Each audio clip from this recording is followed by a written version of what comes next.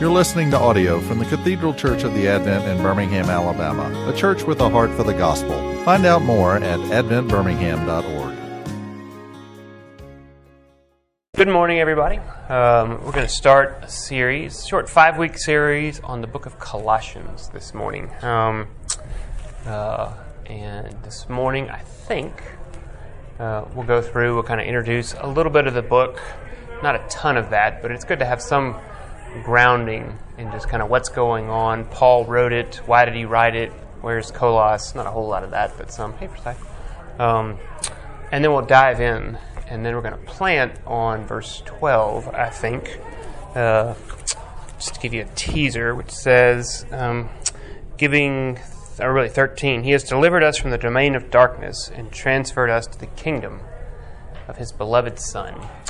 And along the way, as we do that, we'll visit with a strong hat tip to David Gaston, a friend of mine who's now at Johns Hopkins, a fellow up there who's an active listener online. And he listened to a class I did last week on baptism and reminded me of I didn't know it existed, a vampire movie. So we'll go lowbrow, and then we'll go medium brow history. Look at Thomas Bilney in Cambridge, and then we'll look at a piece by Caravaggio. So really just kind of chit-chatting here, waiting for people to come in so I can go close the door, and then we'll pray and get started. Why don't we pray? Lord, be with us now. Take this time, humbly offered. Make it yours. Be present, living, and active to us, and open your word and let it do its work on us in every way for your sake. In Jesus' name we pray. Amen.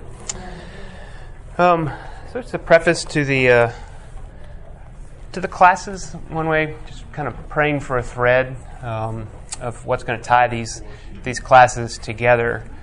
Couple of quotes from Luther. I probably won't say that every week, but I bet I say these each week. It's not just necessary that God speaks. It's necessary that He speaks to you. There's the real personal aspect of this. It's necessary, not just that the Word of God is speaking, or that the Word is God speaking generally, as if it's just kind of thrown out there. It's necessary. That's an important word. It's necessary that He speaks to you. And so there's going to be a personal word here, I hope. I mean, that's what my prayer is, as I stand here as a conduit, that God is going to speak to you. This Word of God, living and active, that the Bible is alive, it has feet and it runs after me, it has hands and it grabs me, it lays hold of me, and it takes me and does its will with me. This idea, as we sort of come into Colossians, this great short letter of Paul, 4 chapters long, it's very small. Christ is enough, because of all of Paul's letters. What did he write, 13 of them? Colossians stands out in some ways because it wants to hit the nail over and over and over again, that Christ is enough. Christ is sufficient. This is the book. This is the letter of Paul, which is going to soar at parts. I'll say that about a lot of Paul's letters. But it'll soar in resounding Christ's supremacy over all things. We'll hear that phrase a lot, that He is preeminent and supreme over all things. And so what brings you here this morning? Where are you tired or bedraggled or needing to hear again, just the fuel, hour in, hour out, Sunday in, Sunday out, to come here and be told again that Christ is enough.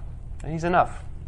He's enough for whatever it is that as we look at ourselves in a mirror, we remember, in the image of God, He made us male and female, and I am His beloved son. I am His beloved daughter.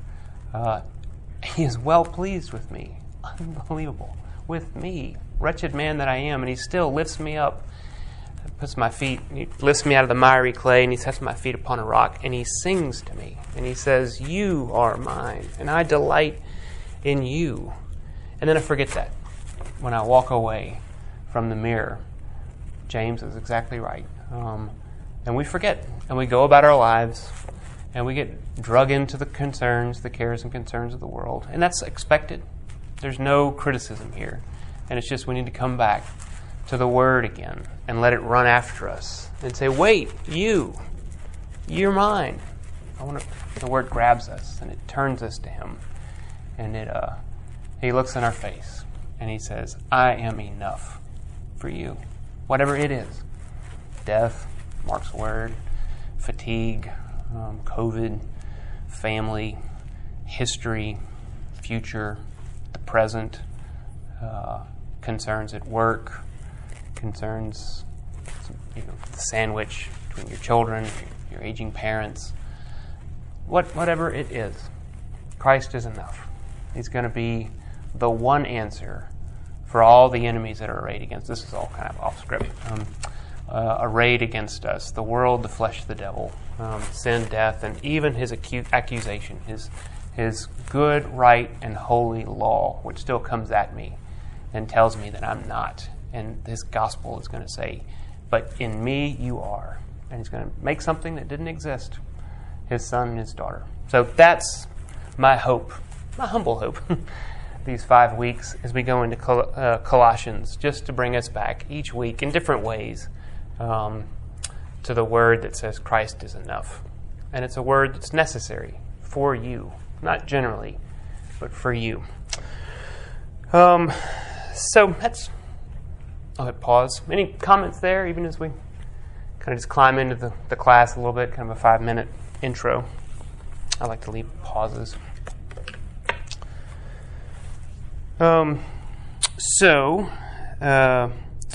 Rooted was here this weekend. Several of us were here. One of the speakers yesterday, Tish Warren, had a neat word. I kind of been thinking about it. A good word, not a neat word, a very, very strong word. She said, we all believe in some form of the prosperity gospel. I think she's exactly right. What is the prosperity gospel? Some of us know a lot of it, some of us don't. It's just the idea that the gospel says you will prosper in the way that we typically think of that. If you believe, then God will prosper you with something like, typically, how do we think? Health, wealth, security, friends, success, comfort, ease. Your life is going to be qualitatively better. Now, I want that for me. I want that for you. Don't get me wrong. That's not the promise. But we all think that, and that's part of the way this Christ is enough piece, I hope, begins to break through that. Because the promise is something different.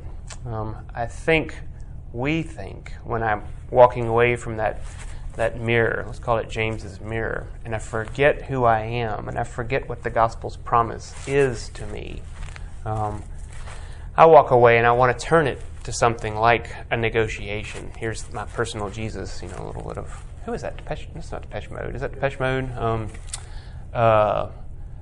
My negotiation with my quid pro quo, my contract, my covenant with my personal Jesus. Jesus, you do this for me and I do this for you, and then it's going to be better. I'm not going to suffer as much. I know there'll be something, and you'll be teaching me in that, but surely there must be something out there. There must be a study that says Christians do better than not Christians. Otherwise, why are we in this? And I hope we break into that good question. This sense that surely, if I'm doing this, I'm going to get some benefit. And I want to say, let's talk about that. I'm just going to sort of keep that in there and not keep Jesus at the level of an accessory to make my life better.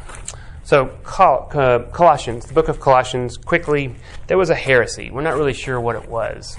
City of Kolos, I had to look.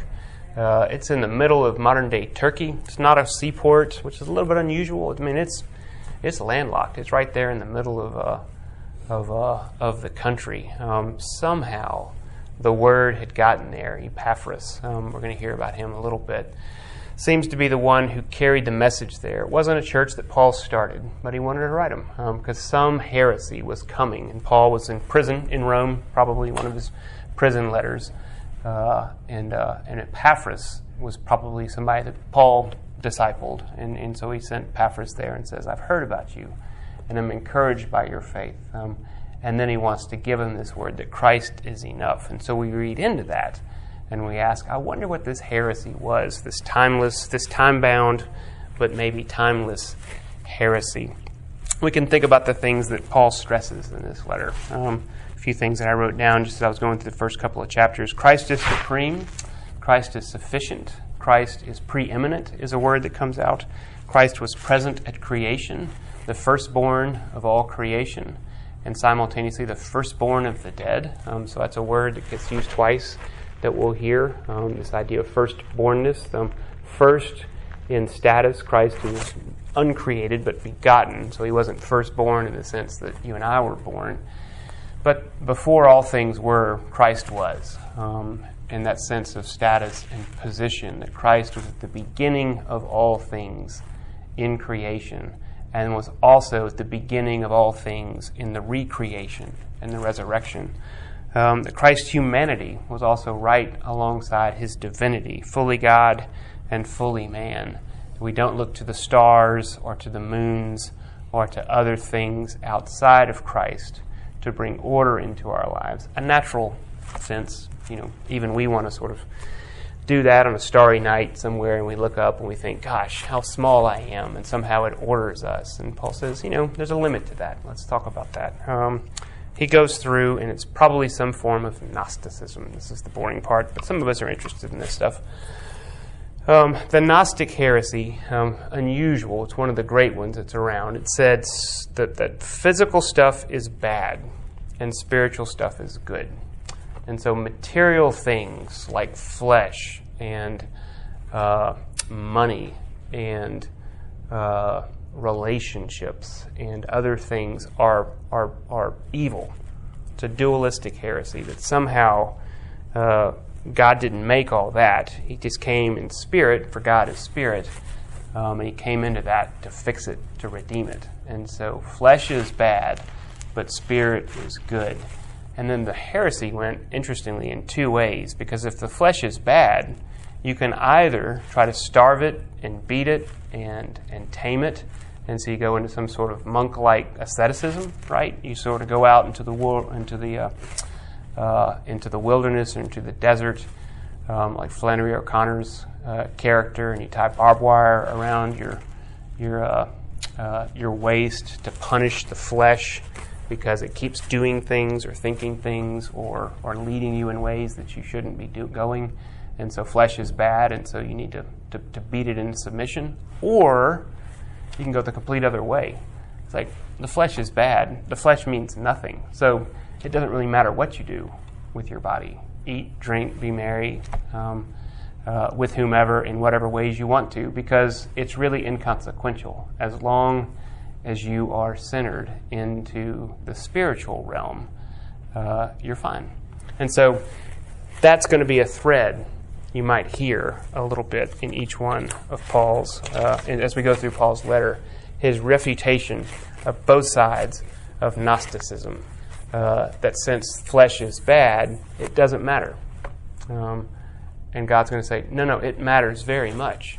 Christ was raised bodily because flesh matters so much, and is the firstborn amongst the dead. Or that creation is bad, and we just need to beat it in submission.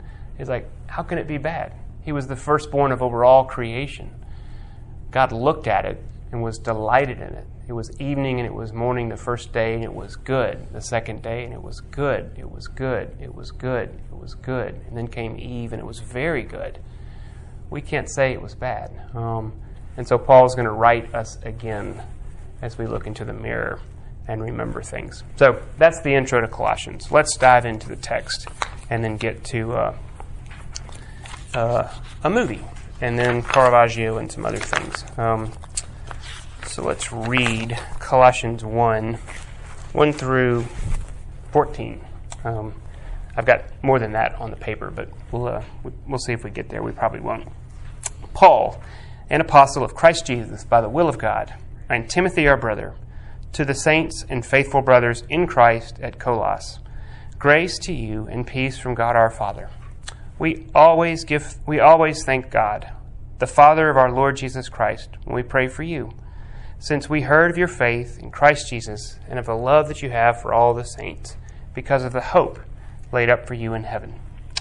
Of this you have heard before in the word of truth, the gospel, which has come to you, as indeed in the whole world it is bearing fruit and increasing, as it also does among you since the day you heard it and understood the grace of God in truth, just as you learned it from Epaphras, our beloved fellow servant.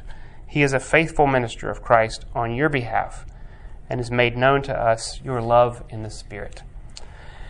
And so, from the day we heard, we have not ceased to pray for you, asking that you may be filled with the knowledge of His will, and in all spiritual wisdom and understanding, so as to walk in a manner worthy of the Lord, fully pleasing to Him, bearing fruit in every good work, and increasing in the knowledge of God, being strengthened with all power according to His glorious might, for all endurance and patience with joy, giving thanks to the Father who has qualified you to share in the inheritance of the saints in light. He has delivered us from the domain of darkness and transferred us to the kingdom of His beloved Son, in whom we have redemption, the forgiveness of sins. So pause. Lots there. I'm not going to unpack all of it, go verse by verse. But a few things that I think, as I sit with it, as I have sat with it this week, some threads that I'm beginning to tie together. Paul, an apostle of Christ Jesus, by the will of God. And this word stood out to me again, the will of God. Paul, an apostle, not because he earned it, not because he wanted it, not because he applied for it, and he was the best resume, or by some other happenstance. He was willed into it by God, this willingness of God. There's going to be a connection here to prayer, which he mentions twice, where what God wills happens. Again, the creative and recreative aspect of God, the firstborn over creation, the firstborn from the dead, the willingness of God to bring things into being which once did not exist and now are things that are. Willed. Paul, a murderer and a blasphemer and one who sought out the Christians, and now by the will of God, the Apostle Paul, the one sent out, commissioned as the word of the gospel. To the saints and faithful, grace and peace to you. Grace, the active agent; peace, the experience of salvation. Grace, the thing that we who were once far off, it's going to be his theme next week, who have been brought near, and now peace. Peace with God. Not peace in terms of the absence of conflict, but peace in the shalom sense of now the beginning of the ordering of all things as they ought to be. We always thank God. Eucharisto is the word there. It's always kind of interesting. We just had communion, Eucharist, what I called the Great Thanksgiving. We come in response to that which God has done for us in Eucharisto, in thanksgiving. And so we always give thanks, and we come to the table to be fed by Him, the Father of our Lord Jesus Christ. And we pray for you, since we heard of your faith, hope, and love, these three from 1 Corinthians 13, you're now here in Colossians 1. We heard of your faith, which is always productive. The gospel produces faith, and then faith accompanied by love and hope. These three. Heard of your faith in Christ Jesus, and of the love that you have for all the saints because of the hope laid up for you in heaven. Skipping down to this part of prayer. And so, from the day we heard, verse 9, we have not ceased to pray for you. Tying that to this will, Paul, an apostle by the will of God. Prayer, not so much, Lord, please, please, please, let it happen. Let it be, Lord. And I've got several people I'm praying for right now in some of this.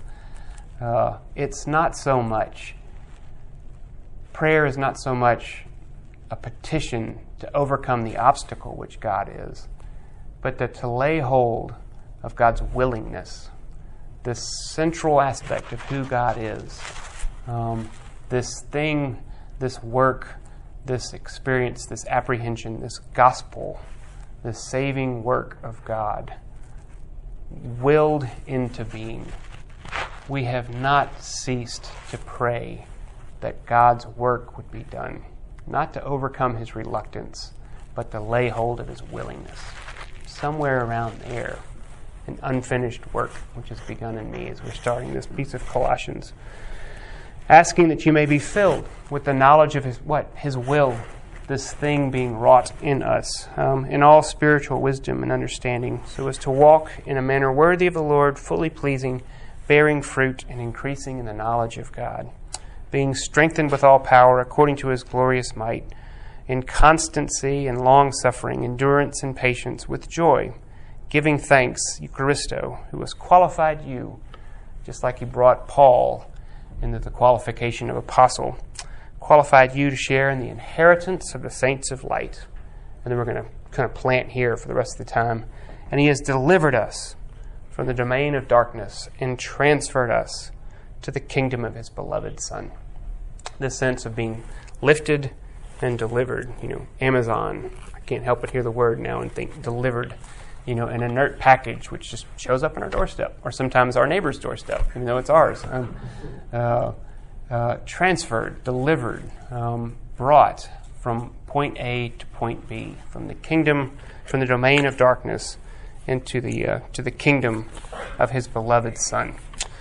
Of course, one of the great themes around that a lot of us are familiar with, and this isn't uniquely Christian, but being brought from dark to light, from weak to strong, from death to life, from impasse to possibility, or even more than that, from impasse to it is finished, it is done.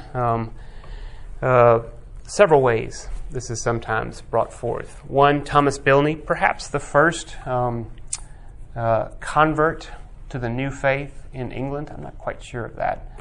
But 1519, to kind of place that, Luther's 95 Theses in Germany were October 1517. And this is early in 1519. And Thomas Bilney, Little Bilney as he was called, he was martyred in 1531, burned as usual. And this is, I can't remember, I think I took this. This is punting, which is, like a gondola in the river, in the Cam River. And this is looking up, and somewhere they think even kind of right here, which would make sense, Little Bilney back in 1519, reading for the first time Erasmus's New Testament. Erasmus of Rotterdam, one of the great scholars. And he took... he had a new translation for the first time, because it had been Latin. And remember, the church had kind of put the scriptures into the Vulgate, to the vulgar language of Latin, to the common language. And he went back to the source, and he said, no, here's the Greek. This is where it started. And Bilney is reading it, and he's converted. Perhaps the first English-speaking convert in the new religion of the Reformation, of the Reformed faith, the Protestant faith. And Bilney is a great example of what happens in the felt experience of being delivered and transferred from the domain of darkness into the kingdom of his beloved Son. Because he had these words when he was describing it. A little fun fact, I think this part, some of us know the name Hugh Latimer. Hugh Latimer, along with Nicholas Ridley, were martyred a few months before Thomas Cranmer in Oxford. Both of them, all three of them were bishops. Latimer before, all of them had to come through a conversion process. And Bilney, this is brilliant, but this is why he ended up dying. He wanted Hugh Latimer to know the gospel, this new word which had apprehended him and Luther and Calvin and many others in Europe, and now it was growing in England. And so what did he do? Well, what's the way that you have to require a Roman Catholic priest to keep a promise, to not tell anybody? You go into confession. And so he says, Father Latimer, will you please hear my confession? He says, of course, Bilney, I'll do this. And he goes in there, and Bilney preaches to him, but in the bounds of confession, in the confessional booth, so that he couldn't, as it were, be punished for it. And Latimer was turned. He was converted by Bilney's confession to him of the evangelical gospel faith. He tried that again on, I can't remember who, in 1529, and he broke his vow, and Bilney was thrown in prison and killed.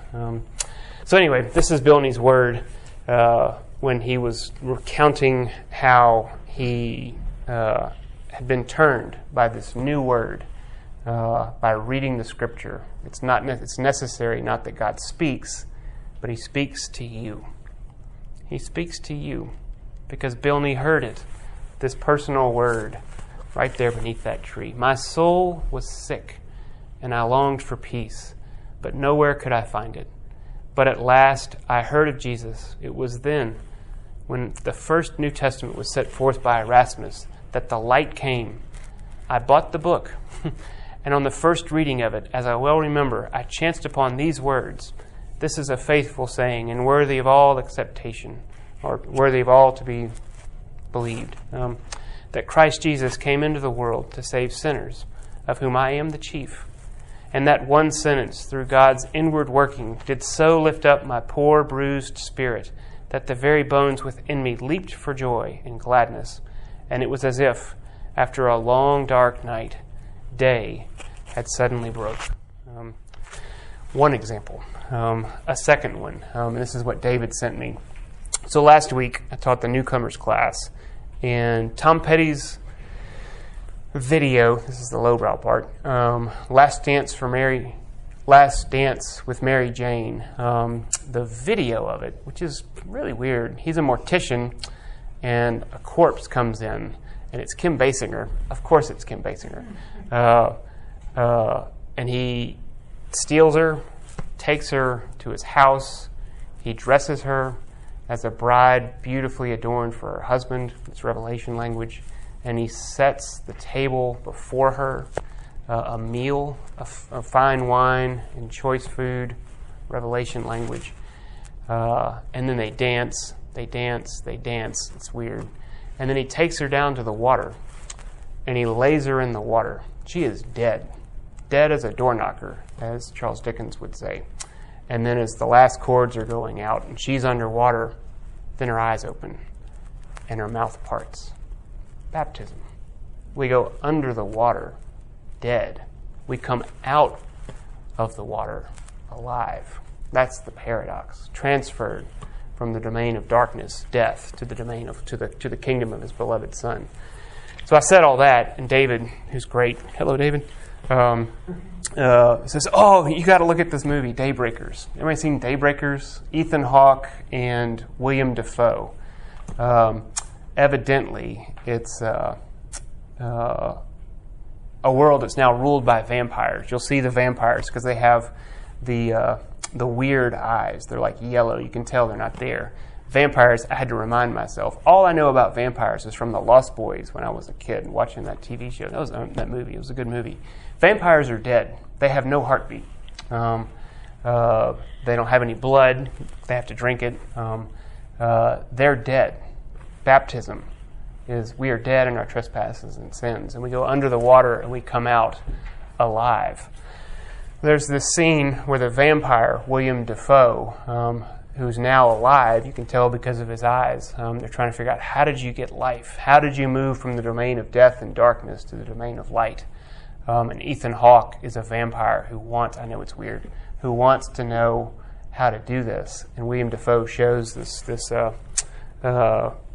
instance where he was driving during the day. Remember, vampires, sunlight sets them on fire. Not a good thing. And he has this car wreck, and he goes out, and he's exposed to the sun, and he dies, as it were. Remember, he's already dead. And then he goes underwater. Then he comes up, and watch what happens. And we'll watch this. It's only like a minute and a half. And then we'll go to one other place. William Dafoe, no longer a vampire. She's just a scientist. And that's Ethan Hawke, who is trying to figure out how to live. Modifications are my specialty.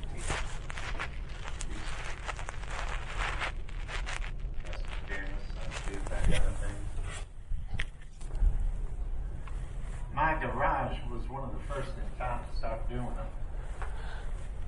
I had a shop right near your place.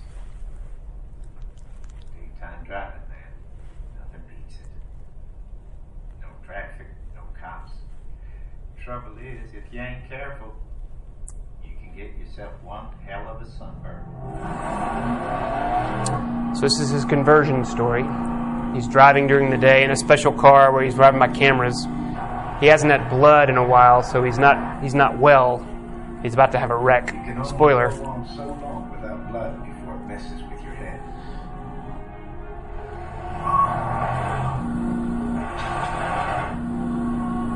Play on the word sun, S-U-N, It's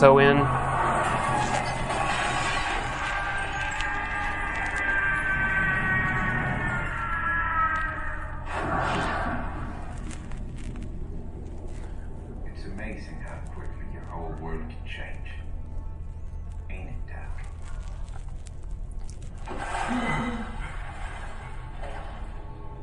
Now he comes out.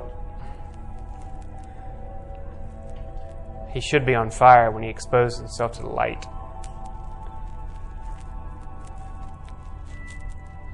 We need to recreate this safely. That's why we need you.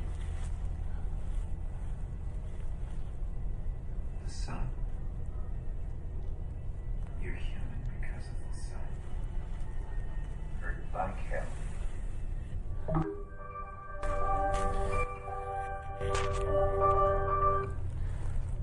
Did you catch that line? The sun. You're human because of the sun. Obviously, S-U-N. Play on words, maybe, I don't know. You're human because of the sun. Because he, well, as it said, in whom we have redemption, the forgiveness of sins. The Son who brought us from the domain of darkness and death. Non-human. Marred image. Restoring us back to our humanity, to our life, and to our peace.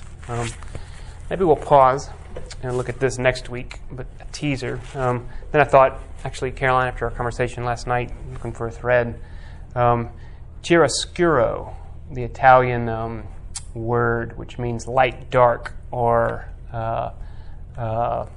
obscured, clear and obscured. Caravaggio is the artist that plays with shadows and light and dark more than any other. Yeah, we'll look at this next week. And so here, with all the darkness and the light and everything else, Christ calling Matthew, or is it him? That's part of the question. With all of the light, the weird light coming, with the play on the hands, and this movement where Christ breaks in. It's necessary that not just that God speaks, that he speaks to you. And as the calling of Matthew goes, Christ came outside the booth and came up to the tax collector Levi. It's another one of the examples of Christ naming somebody. And he said, "Come, follow me." And Matthew gets up and he leaves his money. So here's his lucre, his right hand still holding the money, even as his left hand is pointing to himself or to the other, incredulously. Me?